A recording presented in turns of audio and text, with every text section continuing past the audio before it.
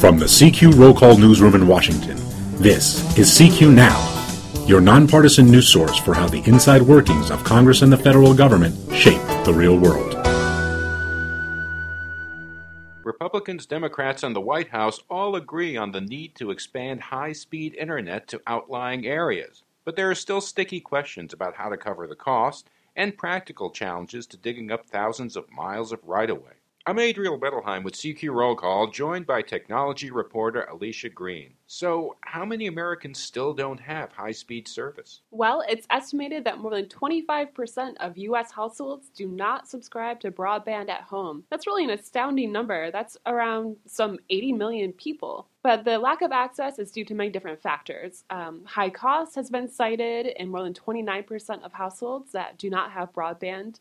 And there's actually a gap of almost 20 percentage points in broadband use between wealthy and low-income neighborhoods in cities including Washington, D.C., and Philadelphia, and others. But of course, this impacts remote and rural areas and tribal areas around the country as well, where there's just a lack of availability.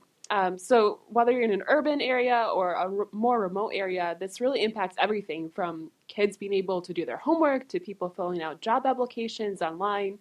There's just a huge span of things that people without broadband access have really limited capability to do and be part of. There's this talk about selling off more government airways to wireless companies to help speed the deployment. So how much money could that raise? Right. Well, the 2-year budget deal calls for auctioning off government-held airwaves to offset spending increases. It's a move that has been estimated to boost government funds by some $4.4 billion with a B by the end of the 2025 fiscal year. And so far, government agencies do seem to be on board with the plan. Many of them recognize that there could be ways to more efficiently use their spectrum, including sharing it with other government agencies. So the budget deal would give them the funds to research how they could more efficiently use spectrum and what parts of the airwaves they might be able to give up for sale. Digging up and rebuilding roads can account for 90% of the cost of these kind of projects.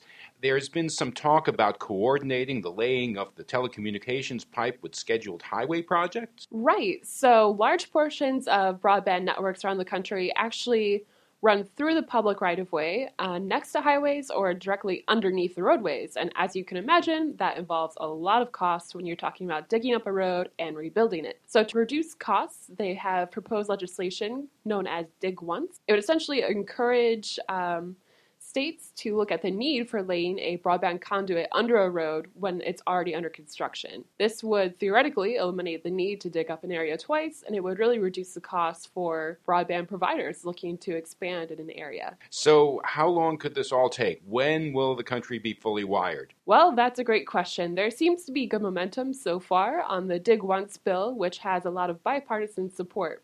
It's unclear when some of these other proposals could actually move along. CQ technology reporter Alicia Green on high-speed internet deployment across the country. I'm Adriel Bettelheim with CQ Roll Call, and you can follow us on Facebook and Twitter at CQ Now.